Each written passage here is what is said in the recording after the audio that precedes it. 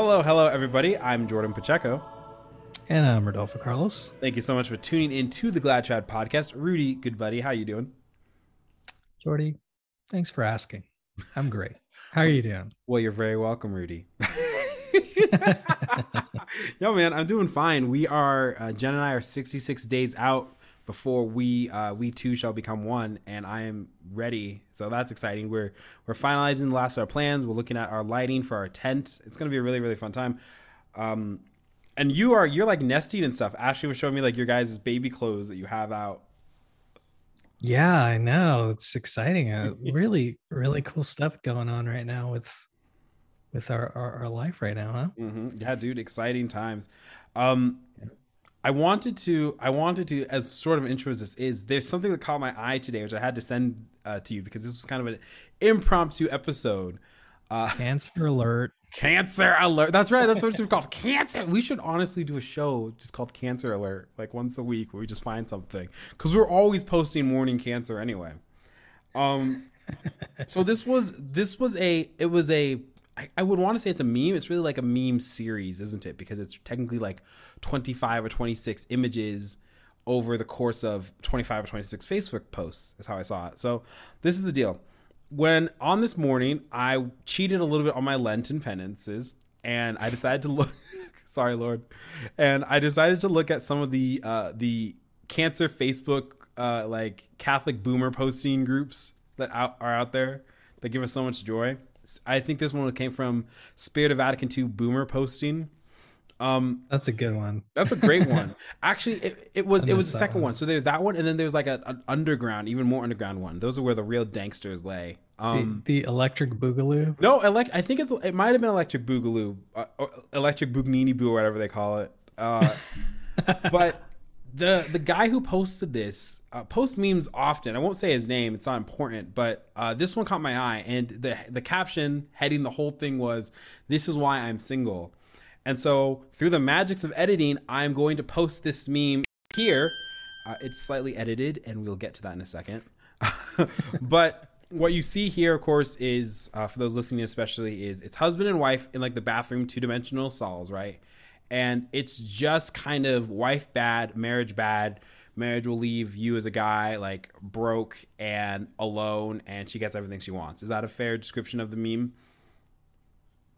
Yeah, I would say so. I think it touches on all of the really bad tropes of, like a modern marriage. Mm. The wife cheating on a husband, just kind of being overbearing, the husband just kind of going along with Yeah, it just taking and it. taking it and just going along with it. And then inevitably, because there's no direction and no foundation, they they end up with lives that are ruined. Well, he does is in the meme, which is interesting. So because it would be different social commentary if both of them did. Like divorce is bad, I think would be the emphasis. This one is like if you get married to a woman, she's the one that says, "I want marriage." Husband's like, "Okay, I want kids. You're being lazy. You need to go out there and work harder." He works harder. She goes, "The romance is gone, and he doesn't give me enough attention." And she gets from her girlfriends, "Yeah, girl, you deserve better." And then she gets a message from Tyrone. And this is an important trope in the meme world because there's always a Tyrone when it comes to MGTOW incels, which we'll get into. And so Tyrone is, "Oh, I'm here for you. Come on, let's go out for coffee over work." Husband's alone. Wife has an affair. "Will you push me to this, right?" And then wife takes the kids, takes the house, takes the money, and tells the kids that daddy probably has another girlfriend, doesn't care about you, which is why he doesn't visit you. When dad tries to visit on the weekends, presumably, or whenever the custody battle allows, the kids have turned against him. So he's depressed, he's lonely, she's having the time of her life. And so he tries to go online to meet somebody. And this part of the meme, I think, is kind of funny because it's some like decrepit fat chick who's like, "Don't even bother if you're shorter than 6'2" and don't have a hot body. Must have a lot of money and treat me like a princess. My kids always come first." Yeah. And so, and then guy sees like girl post, "Oh, my ex-husband's the worst," and he just kind of loses his mind. So that's the synthesis of the meme. Well, I just want to say that that does sound like her life is ruined too, in a way. Oh yeah. but by her own doing. Right, right, sure, sure. So what's funny is that I paid attention, especially past couple of years. I wasn't ever part of this. I want to really emphasize, but I was interested, as I am, as you are too, like kind of the internet subcultures that we find, with two groups in particular, and that's MGTOW, which stands for Men Going Their Own Way, and this would be kind of like a black pill MGTOW meme, I would define. And then there's like a black pill group called incels, and these are kind of best described as, well, they would probably say are like perpetual virgins, not by their own desire. It's always about, yeah, it's always about sex. So Let's define the term. If you guys don't know what a black pill is, it's oh yeah, like a hopeless situation, like the most hopeless, bleak situation you could find yourself in. so Rudy, contrast that for our And audience. So can you just explain real quick like white pill, red pill, and black pill, because I think that might help people who are new to it. so that's, yeah, so that's the black pill. Just hopelessly, just there's no hope. It's just like it's the realization that you come to where it's like you're at the bottom of the barrel, a rock bottom. I mean, you're at rock bottom and you think there's no way that there's ever going to be anything better than this. That's a black pill. Mm-hmm. A white pill, contrary to that, is like your hope has just been reactivated, hopefully in Christ. Everything's Yeah. great. Things are on the up and up. A red pill is something, it would be like a realization that help me out here, Jordan. What's Yeah, a red sure. pill? So let me give kind of example. So our Glad Trad podcast is a white pill to red pill channel, right? So the white pill, the Glad Trad podcast is that there's hope. The Latin Mass is back in resurgency. Orthodoxy is coming out, and we're having fun doing it. That's a white pill moment. Like for everything bad that's going on in the church and in the world, Christ's light shines through. That's a white pill. It's a very hopeful message. We're red pilled, you might say based. What this means is that you wake up from the matrix, right? You have this realization that things around you are fake and gay. Literally. Literally. So a red pill moment in the church would be like when you look at what's going on at, here's a perfect example, right? So some people have been woken up with what happened to that poor lady in Dallas. Have you seen that with Taylor Marshall? Had her on her show. Pregnant wife, wasn't wearing a mask in church. A parochial vicar, I think he was, called the cops on her and charged her with trespassing. And so a red pill moment is when people are like, holy crud, this mask mandate thing, it doesn't matter if you're social distance, doesn't matter if the fact that it doesn't protect you or whatever. A red pill moment is going, holy crap, I'm just not going to wear it. Screw it. And screw you too while we're at it. Like, that's pretty basic. Another red pill moment would be like, or a good example of a red pill would be deciding that you're not going to go to a post 55 Holy Week based. You're like, you know what? I'm not doing that because Bugnini made this first change in order to first change to the liturgy in order to bring in this new mass. Yeah. So I'm not going to be a part of it. That's a red pill moment. You're like, I'm going to go pre-55 for Holy Week. When you decide to leave your Jesuit hippy dippy parish and attend traditional liturgy, whether that's Eastern or Western, that's a red pill moment. And That's then a red pill moment, yeah. A black pill, to Rudy, you actually explained it perfectly. A black pill is of hopelessness. It's looking at something which might be a reality, but there's no silver lining, that the cavalry's not coming. So if you are here's the thing, Society of Pius V, Sedevacantists, right? That's very black pill thinking, because there's no way to restore the papacy. It's like, sorry, kids, like apparently after Pius X, or Pius the 12th, I'm sorry, we're over. So that's a black pill.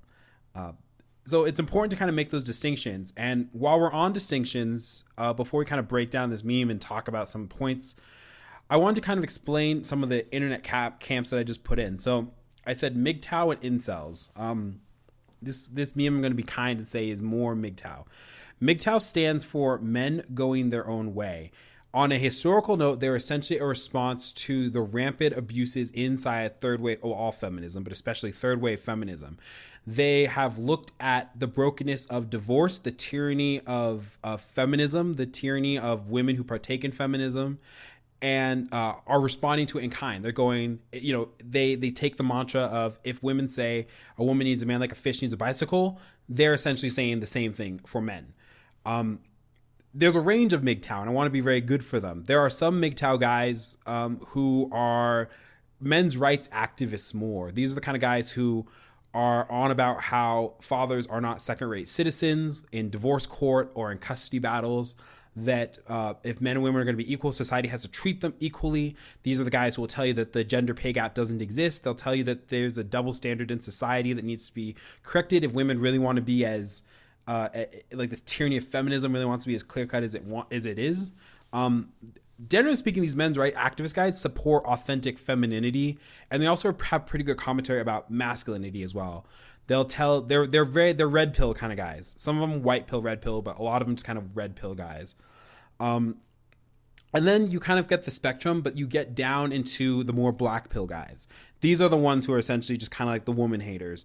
Pardon my French, but it's from a song, women are good for 3 things: cooking, cleaning, and you know what, right? So these are the ones who are like, listen, like, never marry a woman. Marriage is pointless. Marriage is dead. And the best thing for men to do is not to worry about a woman whatsoever at any sort of capacity. You can treat her like an object essentially, but you don't fall in love, don't get married, don't have children. She will take everything. That's the thing. Like, she will destroy your life. Not a possibility, but she will destroy your life. And then the incels, which are kind of like the blackest of the pill, they were internet was interested in them more a couple of years ago because an incel went on a shooting spree. These guys are kind of not self-appointed. They're perpetual virgins, if you will. These are the guys who say that if you don't have these qualifications, you will never get a woman no matter what. There are a couple of like YouTube documentaries on them which are absolutely fascinating. And they have a kind of a whole range themselves. Some are way darker than others. But generally speaking, it's kind of a decay in the society, I think. Like, this realization that we've had this tyranny of feminism and we've had this loss of authentic masculinity. So you're looking at a lot of people who are the end of their generational lines in a lot of ways. And instead of focusing inward, which some of them do, a lot of them focus outward. Well, I'm not 6'2", and I'm not a Chad or a Brad or a Tyrone, which is the terms they use. And I, if I'm not, they say 6 feet, 6 figures, and there's another 6 in there, 6 inches something, but then it's worthless. So anyway, that's just like the history lesson of where something like this sort of meme might come from, I should say. Yep. Pencils down. Now the thing that really attracted me, and you can speak to this because you just got married, but this was on a Catholic kind of meme page, and I know that we like spoofed the Novus Ordo and kind of the worst of what's going on in the Curia out of it, but I thought this was a particularly hot one because there's some anti-Catholic elements, I would say, Oh yeah, definitely. I mean, I think the premise is completely wrong. Like, if you're Catholic and you have a really serious Catholic foundation, these sorts of things typically, I would say typically, because there's always exceptions to the rule, but typically they wouldn't be on your mindset. Like, like, God made me not 6 feet tall. Well, I'm going to do the best I can. Yeah. Right. And I understand that marriage is a covenant and that there's a unitive aspect, but mostly it's for the procreation of the human race. Mm-hmm. So it's not just, I'm just gonna go and bang some chick and that's our whole relationship. It's awesome. Yeah. So yeah, there's definitely some anti-Catholic stuff on there, which is interesting to see on that sort of page. Out of all of that, because I'm not on Facebook anymore, but out of all of the meme pages, I do miss going on there, starting the day there, and find some really funny stuff on there. I mean, it's just like-minded people. So that's right. Well, with a couple caveats, I think that there's a real conversation, obviously, which is that we are in a culture that has been taken over by like the 3 isms, right? We've been taken over by modernism, communism, and feminism. And modernism is the synthesis of all heresies. And so you do kind of, I believe, I know you believe that there is this kind of attack on authentic masculinity, certainly, and also on authentic femininity. It's funny, like talking to girls who go to Latin mass, especially, and they'll tell you how much like the pill or some sort of hormonal contraceptive is just pushed on you like water. Like that's like the solution to all your ills. The moment that you start hitting puberty, that's what's pushed. And for guys, like we know that men and women play by different rules. Jordan Peterson did an interview with Vice a couple years ago, and he, they asked the question like, can men and women work together? And he was like, well, it's too early to tell. We'll see. Because there's just a whole different like results of how things are done, and we are in a pretty soy culture. We're in a pretty effeminate culture, which has completely pushed away like women wanting to be women and men actually wanting to be men. So like I see this kind of meme and I'm like, okay, well I get the root, because if you look at the fact that across the culture there's a 50% divorce rate. 75% of black babies are born to single mothers. Poverty is increasing. Masculinity is under attack. We're slaves to pornography and video games and anime and fast food and all these sorts of things. Yeah, you can kind of black pill yourself really easily, especially if you find like that community. We're the most isolated we've ever been, technically speaking. People feel the most isolated in all of history. I think it's just a sense of godlessness, dude. Like, I don't know. Like, I see inside those groups like MGTOW and stuff, like some of them are, again, like are kind of white pill guys, but there's this kind of sense of looking at the secular culture and realizing that it's decayed, but not having a solution on how to fix it. Yeah. I sympathize with that to a degree.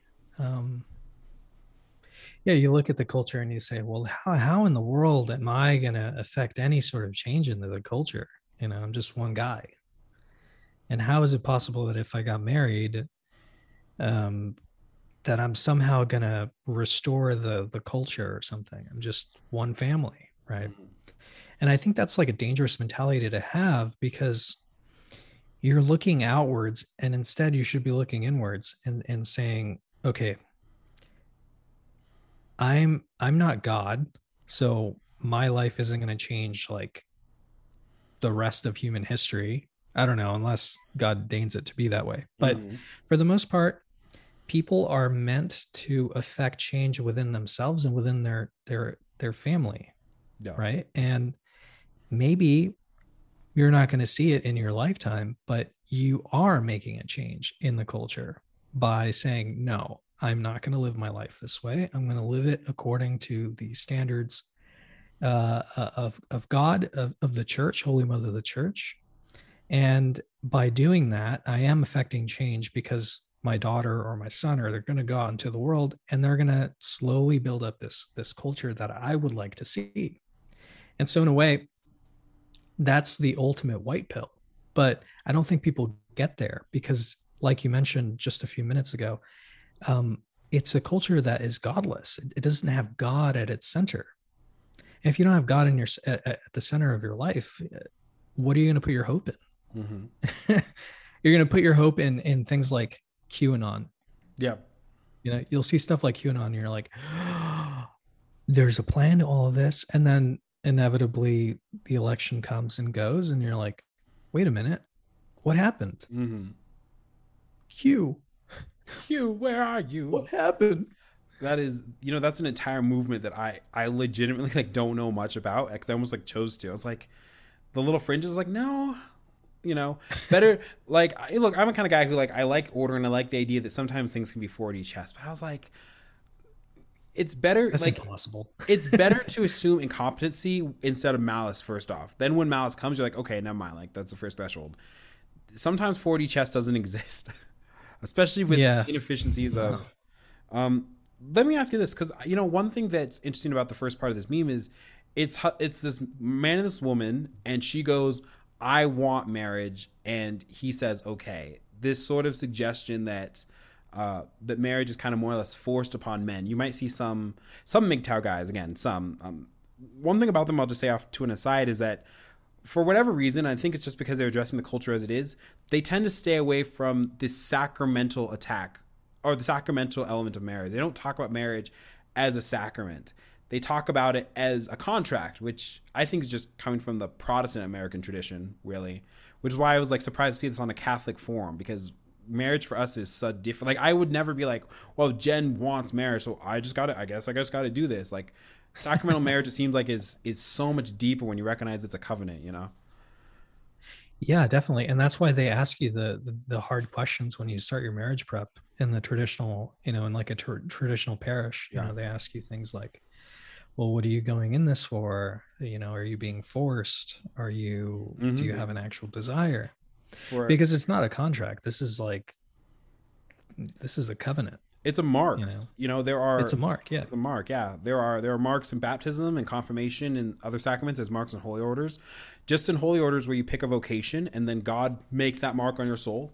So in marriage, it's like what God has joined together, let no man tear apart. And what's funny? Some of the comments I was reading on this was like, well, this wouldn't happen if you had a prenup. Oh, this would, this could have been avoided. Come on. But again, like if you look at marriage as just a contract, right? And it's a contract that has then you say it's a contract that has a 50% fail rate, and you don't actually take the time to look at the legitimate steps to how to divorce proof your marriage, then of course something like a prenup just makes sense, right? Because you're just it's protection, right? It's a contraception argument. Don't use contraception, Billy, but if you're going to, these are right here, right? It's like, I love you, baby, and I'll give you everything, but just in case in case I don't want to give you anything, like, let's sign this piece of paper. Now, I'll be perfectly fair though, dude. Like, it seems to me like for the past 50, 60 years we've been in this mess, Protestants and Catholics alike just have not had a clear understanding have not been able to produce a clear understanding of marriage to the culture, because these divorce rates aren't coming from atheists and agnostics. They're coming from Protestants. After Vatican II, right, the annulment rates went through the freaking roof, and that's where people started thinking, oh, well, an annulment's just like a Catholic divorce or something like that, Yeah, I wonder why that is. I mean, obviously it's poor catechesis. Yeah. I mean, you could always point to that. I want to ask you this, but I don't do it. It'll be like kind of like an off topic thing, but okay. I'm curious, like, people call this a fallacy, but I'm not sure that it is. Have you heard of post hoc ergo hoc? Like, this happened, therefore this is the result of it. Like slippery slope fallacy. Yeah. Do you think that's a thing? I believe that is a thing. So there's correlation and causation, right? Right. So sometimes we can look at something and go, A happened and B happened and they're related. So clearly A led to B,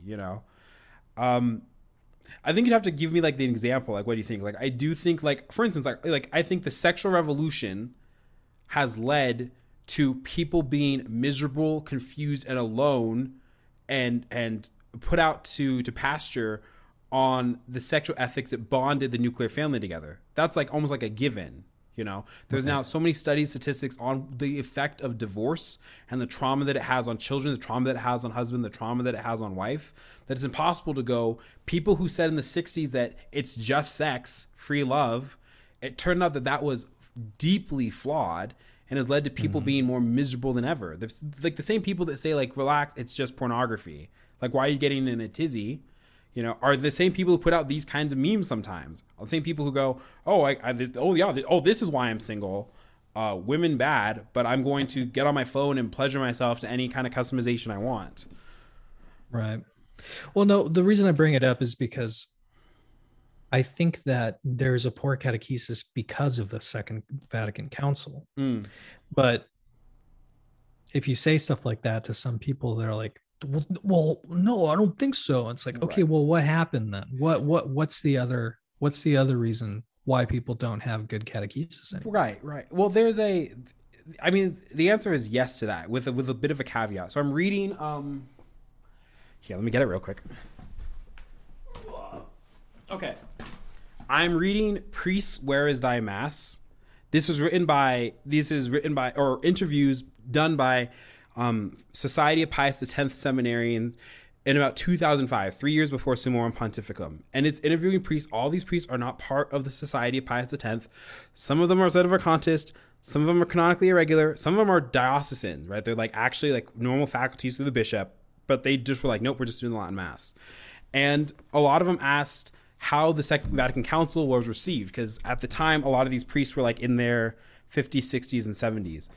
And some of these priests will tell you, because like we asked this question before, I was like, well, why did Lefebvre sign the documents? If we knew like Ottavani was going to like have the intervention and was like kind of, saying this was a bad idea. The answer is because the documents are written in a way that it's ambiguous enough where you can interpret whatever you want out of them. If you're traditional like Lefebvre was, you'd go, okay, well, these are kind of weird, but you look at like the dogmatic pronunciation, you're like, okay, well, there's like clearly like stuff here. And it's also the church. Let's not throw the baby out with the bathwater just yet. The problem is that the liberals triumphed, right?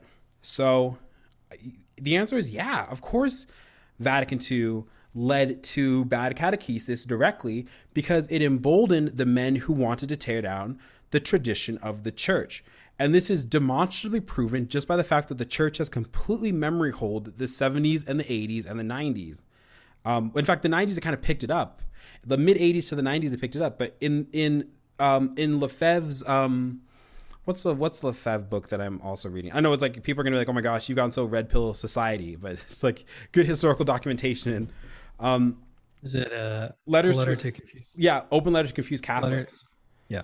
And Lefebvre is talking about how the Mass has just been completely gutted. And these examples of bishops and priests doing utter like in 2020, we would be so, even if you were just like a normal Novus Ordo Catholic, you'd be completely scandalized. That change was the norm. And so when you have priests getting up there and saying, well, God's a spirit, so technically speaking, you can call him, her, he, she, and this is going on in the 70s. If you get up there, your priest goes, well, this one priest said to my dad, like at a homily, he was like, yeah, the Eucharist is just a symbol. My dad stopped him after Mass and corrected him. And the priest was like, well, I mean, it is, right? So no, you can't tell me that this is not a direct result from the fact that the men who wanted to interpret Vatican II liberally, who knew that that's what their intentions were the ones that dominated. That means demonstrably silly. Right. No, I mean, that's I agree with you 100%. I think the church is going through a massive identity crisis. Yeah. And it's not just the hierarchy, it's also the people that stuck around, and so they're having this identity crisis. They don't know what marriage is anymore because they don't have any good examples of what that is. We're living in a post-boomer world, you know, so they had their Woodstock, and they probably lived their faith a lot looser than you or I, or the people who are more traditional now. Yeah.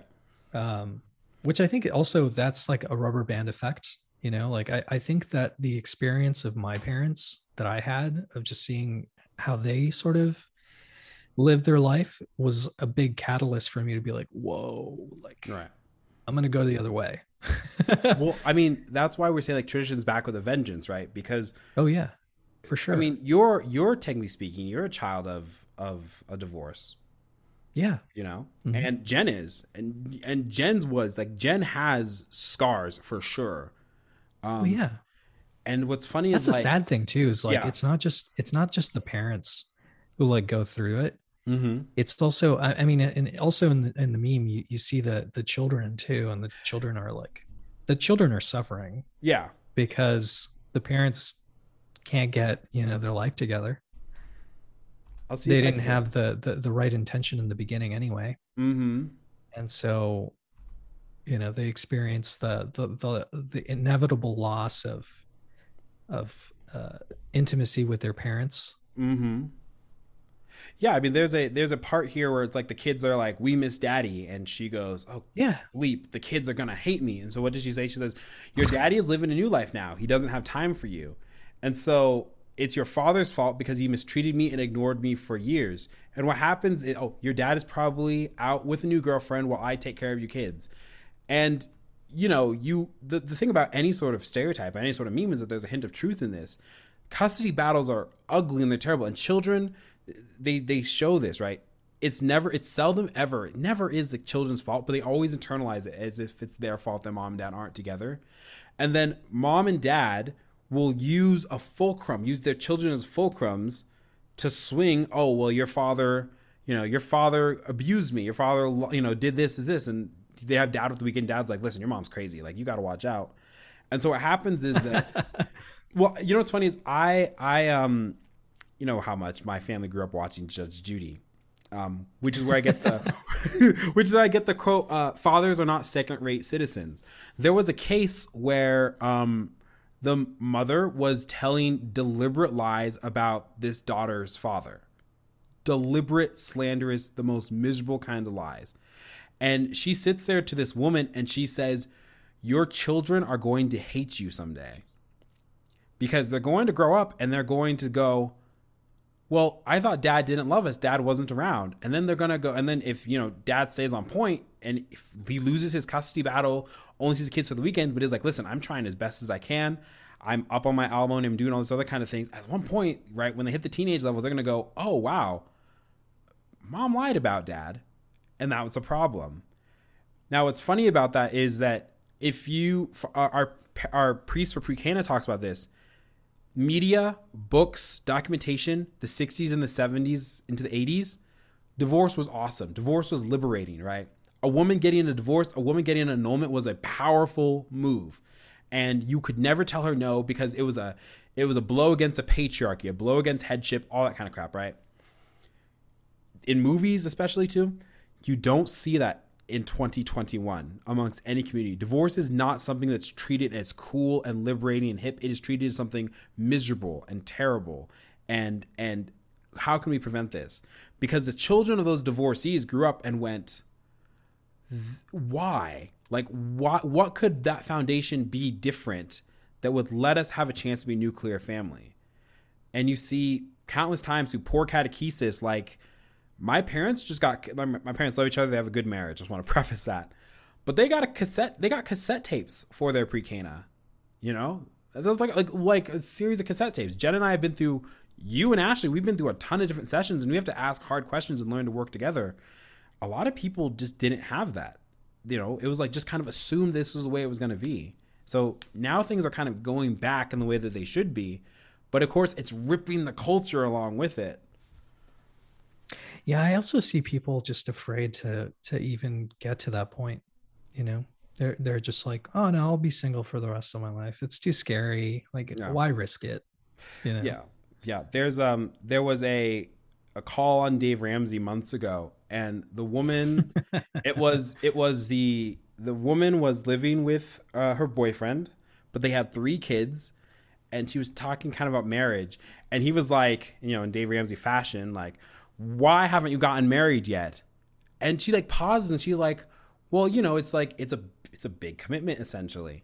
And he's like, 3 kids. You have 3 kids, paint or get off the ladder. But that's funny. It's funny how like in the culture, like, cohabitation rates are up through the roof. Like, in fact, throughout the entirety of my engagement process, dude, it's assumed from everybody that we're living together. Oh, if I could have a nickel for every time someone said like, oh, where do you and your fiance live? It's like, well, she lives in Elizabeth. and people are like, oh, you guys don't live together? Oh, like, you're not gonna test it out? Yeah. Oh, early in my relationship, my engagement, it was like, you guys aren't gonna live. I had a producer boss, and he was like, you guys aren't gonna live together? And that was his advice. He was like, well, you should live together. And I was like, no. I was like, there's data. That actually makes it worse. That makes it worse. I mean, and what's funny is you can go empirical. The data shows living together is not like a... Also, what does it prove? Like, I hate to break it to you, but I mean, you've been married for a year, so you speak on this, but like, it's not rocket science, No. I mean, I could see how people would, have a hard time with it. But if that's if you don't prepare enough. Yeah. Yeah. You know, if you're going into it as an individual, hell yeah, you're gonna have a hard time. Mhm. You're gonna have a rude wake up call when you can't just leave your clothes on the floor anymore. Mhm. Like that's just not how it works, Yeah. Yeah. bud. That's So yeah, no, yeah. I mean, you got to go into it with an understanding that you're not going into an individual relationship where you're just like living with a roommate. Like mhm. this is your wife. And the cool thing about being married in the church too is that that person's going to help you get to heaven. Yeah. And likewise, you have that burden, that terrible burden of having to get your wife to heaven or your husband to heaven. Mhm. It's tough. I think that it comes with the fact that people don't believe in supernatural graces. Mm-hmm. So I know for a fact our betrothal gives graces, and I've seen them working in our engagement. It's almost uncanny, but like I thought Jen and I were doing great before, but like after betrothal, like we were just becoming a team, and I know that just gets compounded upon in marriage, post marriage, everywhere, and that's exciting. And so for Catholics, right, it's like we don't look at marriage as like, oh my gosh, we just have to do this because this is the way the culture does it. But it's this like radical engagement in Christ's own mystical body. I mean, God says that for this reason shall a man leave his father and mother and cling to his wife, and the two shall become one flesh. So you're right, man. It's like it's not just you. It's not you and your roommate. You know, you got to get French real fast. It's we. We. And I get it. It's scary. And I think that there's a lot of steps because we talked about this before, but like it's hard cultivating a good godly relationship with a woman. I mean, any vocation takes work, and it's tough. It's difficult because you're not just about yourself. And for guys, especially who are like slaves to their passions, for guys who can't put their pornography down or something, like why would you want to go out there and risk rejection and risk having to deal with someone else's emotions and thoughts and feelings, or sometimes how they go overboard and all that kind of stuff, when you could literally just get on your phone and get instant gratification, and you don't even have to buy them dinner the next day or something. You know, that's a huge point, and that's something that we don't talk about in the culture. Like this part of the sexual revolution is like pornography is completely taken over everything. Children are being exposed to it in single digits now. You know, we are both exposed to it young, and it's like, but you can't talk about it. You can't talk about what it does to the brain, what it does to marriage, how so many divorces credit it as one of the reasons that they're going through that or something. Right. I want to say also, you know, the other aspect that makes it difficult to even get to like an authentic marriage. I'll even say that on an authentic marriage, Yeah. is, and this is on both sides. It's not just guys, but for the most part, it tends to trend towards the guys. I think there's a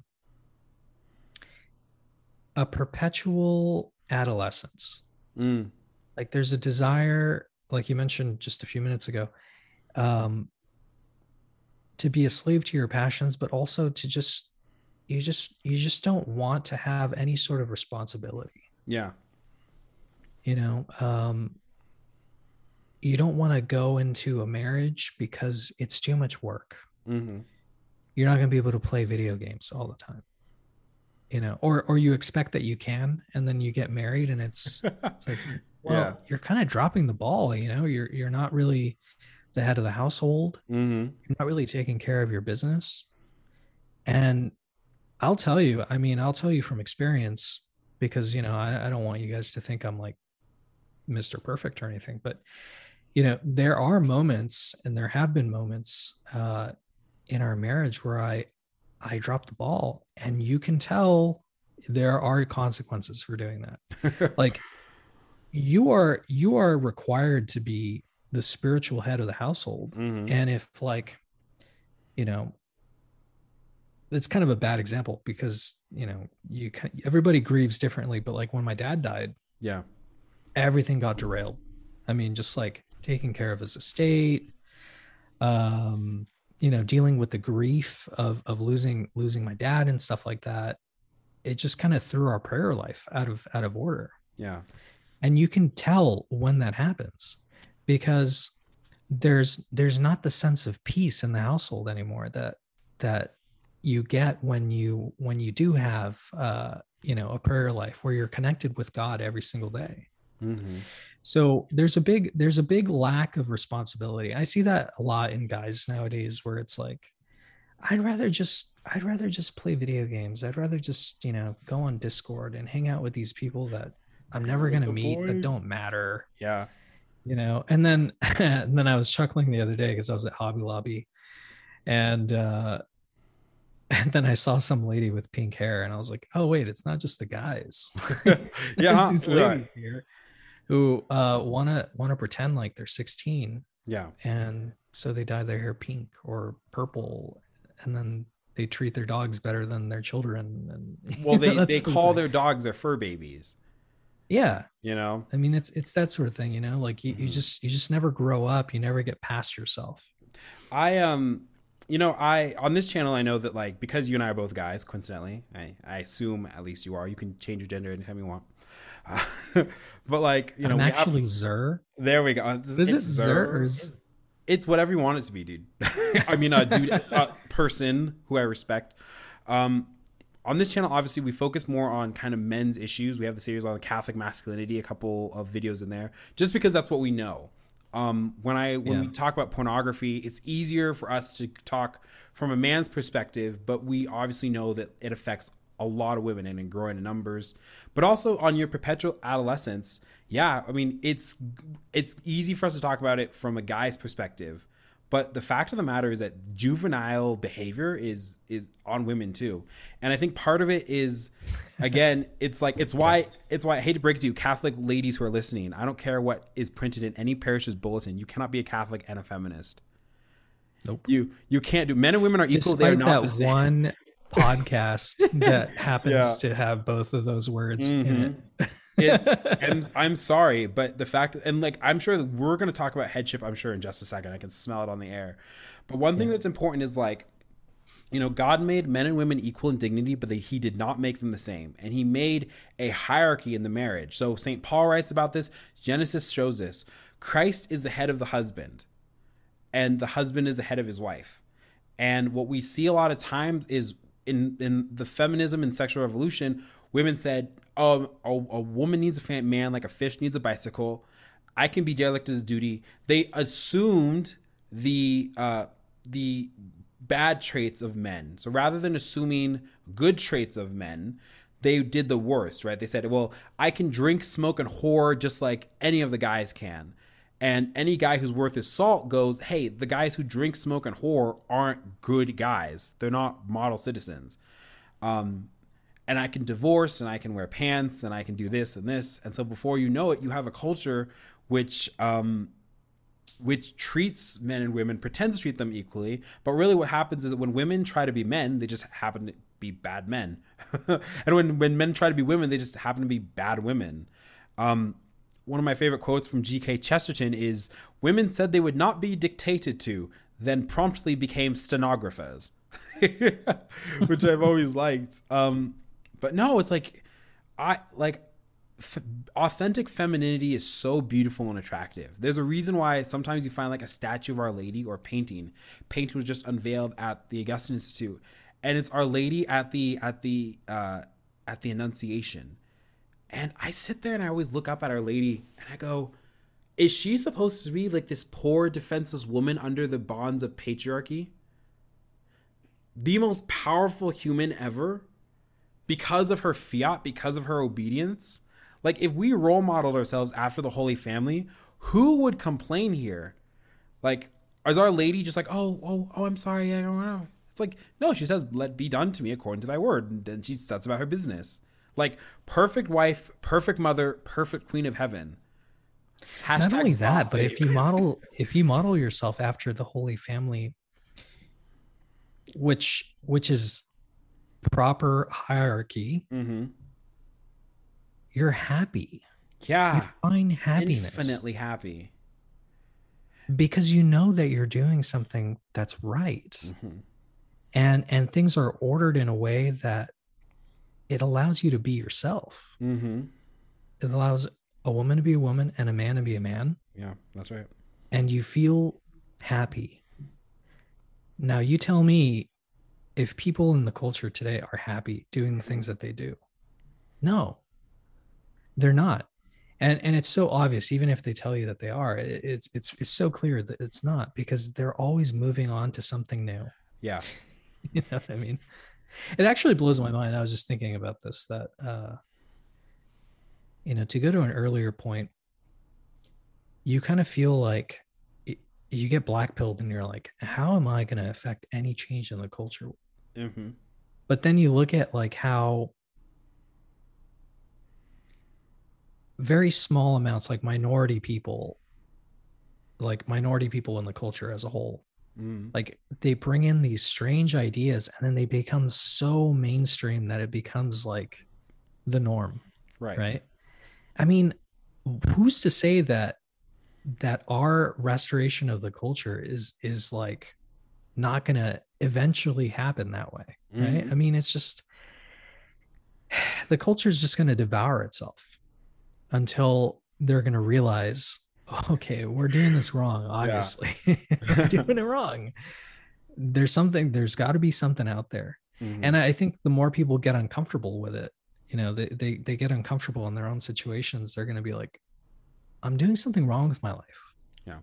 And I hope to God that the church is there for them. Well, I mean, there I'm will a little be. black-pilled about that part Well, I because mean, there will. just like the hierarchy right now. But Right. Well, there there's people like hierarchies. you and me, and Yeah. Yeah. other people just kind of day to day living their life. I mean, I think that this is all this, and part of this divine chastisement is the fact that we're realizing what the church should have always been. Yeah. And sometimes it's a hierarchy, sometimes it's a laity, sometimes it's both. But the gates of hell will not prevail. And I think that we're kind of in the budding parts of, in some ways, a Catholic Renaissance. Like, I just think that there's so much good content coming out. There's so many people who are turning to Jesus. Our thing on the Latin Mass, like the explosion of orthodoxy and tradition, and how they're trying so hard to kill it, to keep it down, because they know what it means. They'd all be out of the job because they've lost the supernatural faith. And Listen, guys. Listen, fathers. yeah, Listen, Your Eminence. I'm white pilled that's right. to the core. You Like- can't black pill me today. Yeah, I mean, like, the stuff at St. Peter's Basilica is distressing until you recognize that Our Lady warned about it, and all the cool Christians have always gone underground anyway. Like, okay, whatever. Oh, we got to celebrate it in the crypt with St. Peter. Oh no, like, oh, you got us. I'm gonna have to die for my faith. Oh yeah, right. Oh Well, sucks to suck. At least we have the faith to die for. One thing I wanted to say earlier is this, because I've been really meditating on what proper headship kind of means and what the interaction looks like. And St. Paul talks about it again. It's like, I've always wondered this almost throughout my life, and I've only now finally got to scratch the surface. He tells husbands to love their wives and wives to submit to their husbands, and in both ways ties it to as Christ loves the church. And I think that that's because our natural inclination, our rebellious points hinge on that. For women, it's like, I will not submit to any man. I will call the shots. He can't call the shots. We see like the tyranny of feminism on full display, where these men are kind of just like these accessories, that are dragged around by these women who, oh, I scheduled everything. I did this. I determined what he's going to wear. You got to put that back, all that kind of stuff, right? And it's like, oh my gosh, stop. and then the flip side also too, it's like, as men, we're the heads of households, but also like we can't be tyrants. And it's like, you got to do this, you got to do this. I want a wife who does X, Y, Z, and Q. If you don't do that, then like I'm out the game. I'm going to come home, kick up my feet, do my thing. You can't tell me on the weekend to go garden or whatever. Like, you can't tell me anything. I'm your head. And it's like, yeah, that's not accurate. It's like, I wish, by the way, I could even pretend to try that with Jen. I'd get punched in the face because I'm marrying a very strong woman like that. I don't know, man. Cleaning up the lawn sounds kind of fun. Yeah, that's right, right. But that's the funny thing. That's what we mean by happiness. It's like, but when things are like in the proper orientation, our priest described it as this: like, as a wife, your duty is. Imagine this. Imagine that husband and wife are trying to move a couch through a door. The wife's job is to make the couch as small as possible, and the husband's job is for the wife is to make the door frame as wide as possible. And so it's like this like mutual love that moves forth. So reading that Saint Joseph book, I was just taken aback, and I can already see the graces working from the consecration, because I was like, man, dude, Saint Joseph was married to the most perfect woman, and he Yeah. knew it. It's like he knew that she was the tabernacle that housed our Lord. And how crazy would it be to be like, hey Mary, would you mind would you mind to cleaning up that stack over there while I go out to the workshop? I mean, I'd be terrified. But one thing that's talked about in Father Calloway's book is he's like, Saint Joseph is the head of the Holy Family. Saint Joseph is out of the only two human beings, because we is the only of one out of two human beings who actually was able to tell our Lord with love and reverence and also authority what to do. We know this because after he was found in the temple, it said that he went back and submitted to them, like in all things, and then grew in wisdom. So I was just like if I, you're talking the Holy Family, just modeling your life after it, man. If I could just model my life 1% after Saint Joseph, and just that mutual, such a deep desire he had for our Blessed Lady, that he was willing to honor her perpetual virginity. He was willing to take his family into Egypt. He was willing to do anything for her.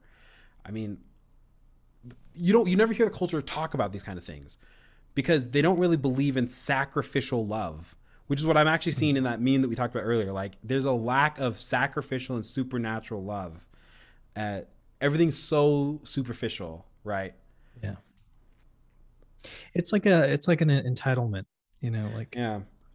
we're married, so I expect this, and this from you. And then, Mm-hmm. and it's like, yeah, it's devoid of that sacrifice that you just mentioned. Mm-hmm.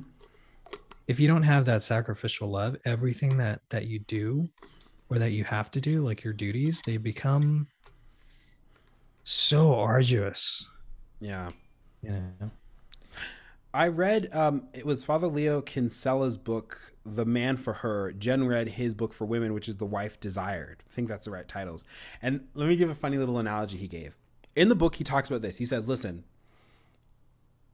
your wife is going to be late for stuff.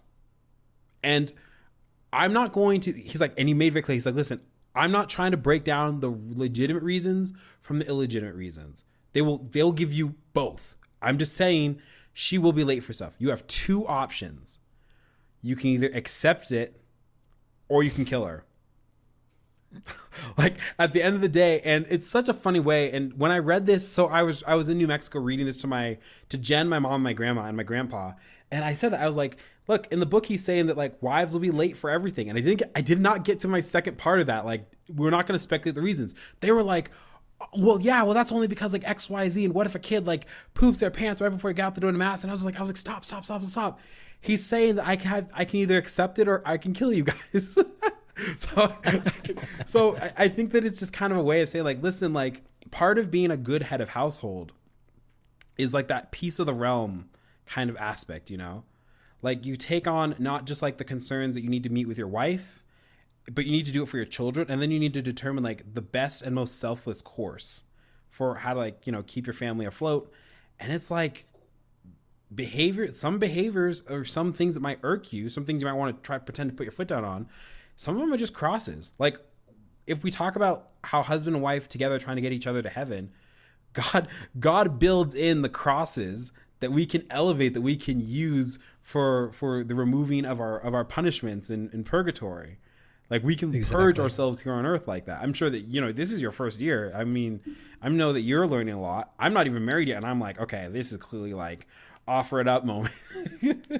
It's exciting for sure. Yeah. Yeah, I think there has to be this awareness too of your concupiscence, and where did it come from? It came from Adam and Eve. Yeah. And we have a perfect example. If we have the perfect example of the Holy Family, we have the imperfect example of Adam and Eve, Mm. where Eve did not have that sort of understanding of hierarchy, where she decided, without consulting Adam, to take from the tree of knowledge. Mm-hmm. And then you see the imperfect example of Adam, who did not have an understanding of his role as headship, as the head of the family, Yeah. and just kind of let her do her thing. There's a failure on both of their parts, and you have to be aware of that in your marriage and your relationship. If you're not married either, just be aware of that, because that can be something that that is going to come up, and it's coming up because of your concupiscence, because we're not perfect people. We have proclivity to sin, Mm-hmm. and there's going to be times where you have that sort of disordered desire to do something like, Yeah. oh, I'm just gonna I'm gonna yell at this guy today when he comes home today.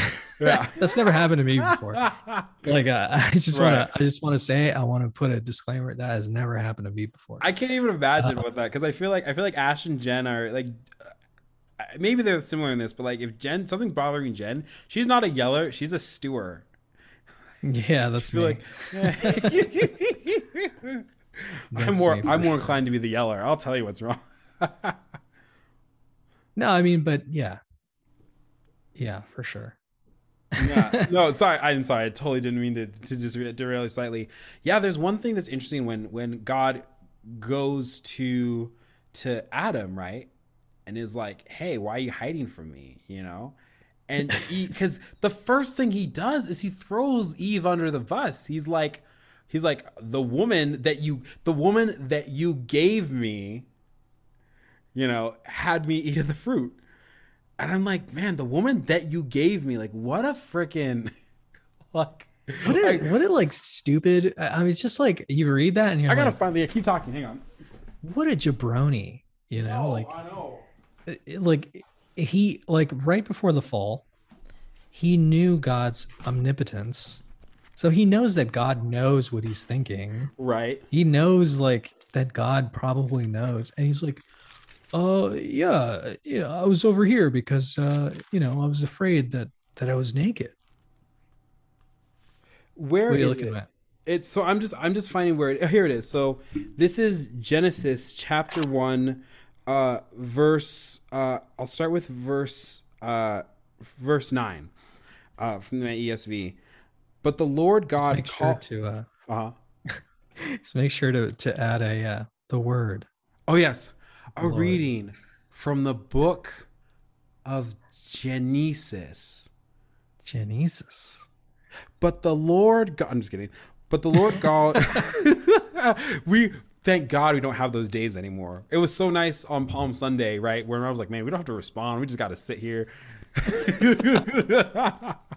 But the Lord God called to man and said to him, "Where are you?" And he said, "I heard the sound of you in the garden, and I was afraid because I was naked and I hid myself." He said, "Who told you you were naked? Have you eaten of the tree which I commanded you not to eat?" In verse 12, the man said, "The woman whom you gave to be with me, she gave me the fruit of the tree and I ate." Then the Lord God said to the woman, "What is that you have done?" The woman said, "The serpent deceived me and I ate." So I just love the finger pointing. So, it's like with guys, like I get like proper headship's a really important thing.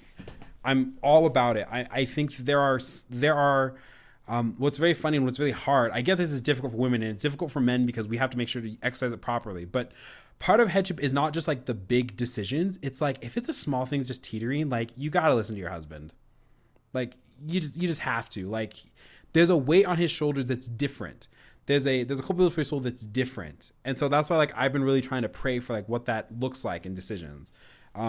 Cause anyway, but what's funny is like Adam derelicts his duty.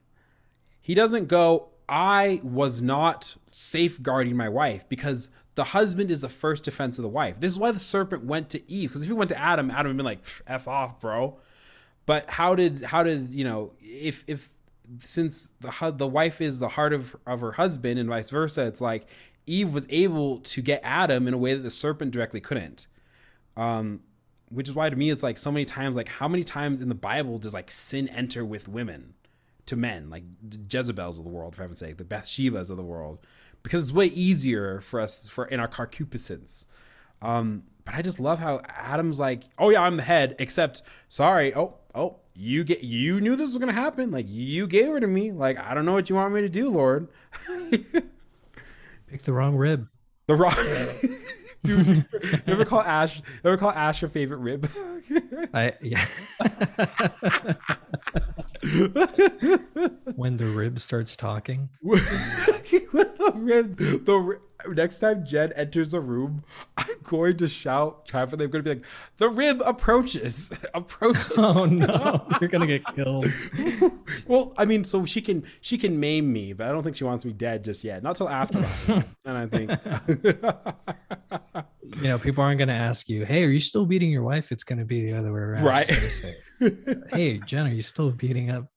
You still beating up Giardi? Oh gosh, can you imagine? Nah, I'm just kidding. No, Jen's wonderful. And maybe kind of like a final thing, but I was just, the culture is so lost on marriage.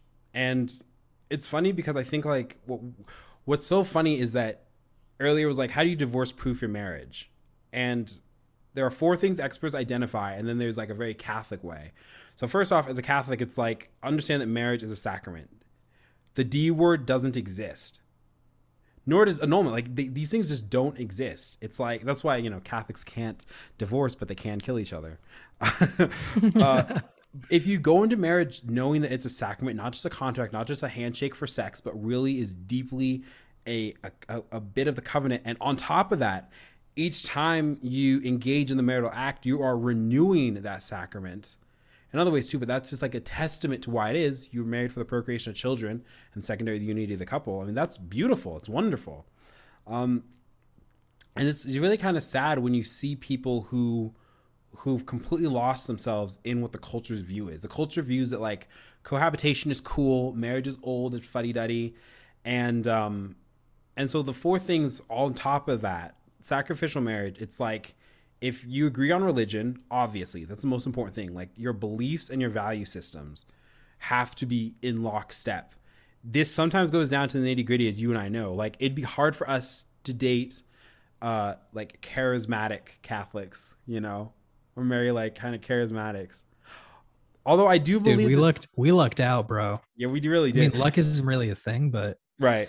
Well, I remember, you know what I mean, I tell this story so often because I'm so affectionate about it, but you remember you started going to Latin Mass and you were like, I love it.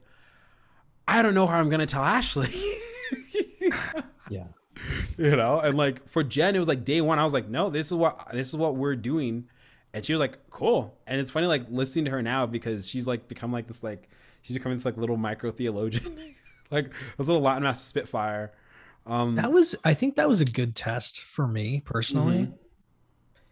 To fit into the role. It was like, nah, we're doing this because this is going to change our life. It's going to radically change our life for the better. This is what it is by the greater good. Yeah. For sure. So that's number 1, religion lockstep. And on the subs thing, like you have to, if you pray, they always say like the family that prays together stays together. Turns out that's actually like that's true, especially as far as husband and wife goes. Like if you pray with your spouse, you're not getting divorced. It's statistically ridiculous. The second thing, of course, is finances. Especially if you're in a family that combines everything, which you should be able to talk to your spouse about money. Most fights are cited come from money and all that kind of stuff. But if you're able to be like, hey, this is what we're doing. If you combine your goals, it only makes sense that strengthens the marriage. The third thing is children. And for people who aren't Catholics, the quote is, are you going to have children and how are you going to raise them? For Catholics, it really is like, how are you going to raise them? How are you going to give what is the testament to your sacrament? Like, are you guys disciplinarians? Do you spank? You guys going to spank your kids? Oh, for sure. Oh, for sure. I'm gonna spank them even when they're doing nothing. I mean, it's not going to be like, just for everything, but right. No, kids are wonderful. They're gifts from God. They're also tyrants. They will take a mile if you let them. Oh yeah. I'm not really the kind of guy. I think my choleric side must come out when it comes to children, because it comes out with my nephew, because I'm not going to be the kind of guy who's like in the grocery store when kids throw in a fit. Oh, well, listen, little Billy, I'm sorry, but you just can't have a box of Cinnamon Toast Crunch today. I'm going to be like, how about this? Yeah. You can have a candy bar instead. F me. Be a cuck, bro. Don't be a cuck, bro. Really? Dr. Ray Guarendi, one of the things he talks about in his book is like the if-then method, which I realized was used on me as a kid. It was like, if we rake the leaves, then we can go inside for some hot cocoa. But if you don't rake the leaves, we're not getting the hot chocolate. And then you just are dogmatic about it. And kids are like, oh my gosh, I got a goal. Oh my gosh, we can do this. I did it with my nephew when we were shoveling snow the other day. He was like, I kind of want to go inside. And I was like, well, if you help me finish, give me another 15 minutes. If you do that, we can go inside and get some hot chocolate. And he was like, ah. Like, I got to write this down. So yeah, that's it. And then the fourth one is it's in-laws, but really it means family. Like what is our this one. I'm learning this one in real time, by the way. How are we going to, what's our foreign policy on family? Because there's no more Jen and Jordan. There's no more Rudy and Ashley. It's we as a couple. And that's so important too. Like, I think it doesn't just go away in a traditional circle. Yeah. In fact, I think sometimes it gets exacerbated. You aren't marrying your wife or your husband's family. Right. Like, they come with the package, but you're not marrying them. And really your choices have to be made between you and your spouse. Mm-hmm. It's so important. I can tell you that, like, that's one of that number 4 is really important for sure. Yeah. Because if you don't do that, if you don't put your foot down, if you're not accustomed to doing that, if you're just like your whole life, you've been, the kind of person that wants to please,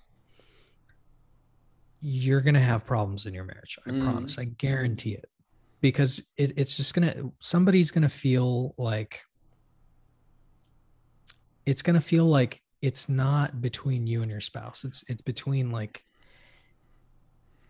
your spouse and your family. Right. And in a way it's competing with your headship. Mm-hmm. And I mean, and like I said, like, I know that you've learned that lesson. I learned it in real time. It's just like, at the end of the day, like, we consult each other on family issues. And especially how Jen and I think how Jen and I look at our lives together, it's going to be a transformation for her, from her background, I should say. Jen grew up moving in and out of different apartments in San Bernardino, California. San Bernardino, for anyone's reference, is one of the poorest cities in the United States, okay? I grew up middle-class gentleman farmers, hicktown, middle of nowhere, 3 acres, always plenty of trees. So we're shaping up for what I kind of consider is, God willing, will be kind of a nice, kind of more countryside, middle-class lifestyle. And that's different. That's a different thing from like what her immediate family might be used to too. And so I know that there's just kind of stuff, this the habit of families are, where I'm already like, Jen's tasked me as head. She's been like, listen, like, I really need you to be my emotional guardian on this stuff. And I'm like, you gave me a mission, baby. I'm freaking on it. Like, open, shut, yes, no. She is my wife, and it's like, I can take. You're gonna do great, bro. I mean, you can tell I'm like mad just thinking about it. Yeah. But like, if you dwell on it too hard, it's like, I know. Well, I have you to thank, because like you gave me a kind of a trial run, so you're living vicariously through. That's right. No, but it's true. It's like the moment you learn like how to draw boundaries, healthy boundaries with family is uber important, especially when you're married, because it's like you are in an extent marrying into a family, but you're right. Like, you're marrying your wife. You're not marrying her mother-in-law or her anybody's, right? You're marrying her, and vice versa. It's also fun to say no, isn't it? It's freaking fun to say no. As long as you do it in a charitable way. It's very charitable. There's been moments where it's like, all right, take a step back. Right. Yeah, like pump the brakes. I told Jen, I'm like, there's some stuff I'm like, listen, I'm support class on, like, like, I'm behind you here, like, do this, I'm with you 100%, but like, I know it can't come from my mouth. Yeah. Because I'll be the bad guy. Duh. So, cool. Well, I'm thinking also of I was going to well, Ashley and I just went to one of the SSPX does like a little like marriage retreat Oh kind yeah, of class thing yeah. here in Arcadia. And it was put on by Father Burfitt. And there's like 6 classes, and I think that's for the preparation of the people who are engaged. But he invited anyone who's married, so we just figured, let's go pop in and see what they're talking about. What's poppin'? One of the things he said that I really took away from that little uh, meditation was that he suggested that you should make your house a little Bethany. Jesus loved to go to Bethany to see Lazarus and who's the other one, and Mary. Mm-hmm. Not Martha. They were his friends. He loved to be there. So your home has to be a little Bethany where Jesus is there, Mm-hmm. and it's an enjoyable place to be. That's really important. Yeah. That's really important to cultivate. Yeah. I finally picked up, I've had theology of the home on my mantelpiece forever, and I finally kind of picked it up, and I was starting to actually read it. Yeah. It's a nice book. It's a nice book, and it's so good on how the home is culturally, theologically, everything is the center point. We always are trying to go, like when we talk about death, we say that we are going home, right? We're returning to the Father. When someone converts or reverts, we say, welcome home. Daddy's home. I'll be home for Christmas. And home is where the heart is. And how poetic we describe home, even if it's a messy home, even if it's not the most perfect home, the most luxurious home, but it's always home. You and me, we're homies. Oh yeah, that's right. The boys are homies. That's right. It's right. And so I just feel like part of building back that traditional culture is really returning domesticity to its proper pedestal. I think the home front is wonderful. Jen wants to stay home with the kids when we have some, and I think if that's possible, I'd love to. I can tell that that's really like where her heart is, and she really wants to be like a homemaker. She has really good ideas, and she knows that it takes work, and I know that it takes work, and so it's something that speaking of which, little miss is calling me now. It's something that I don't want to take for granted ever with her, because I like the whole bachelor pad thing, but I'm also really excited to kind of shed that a little bit.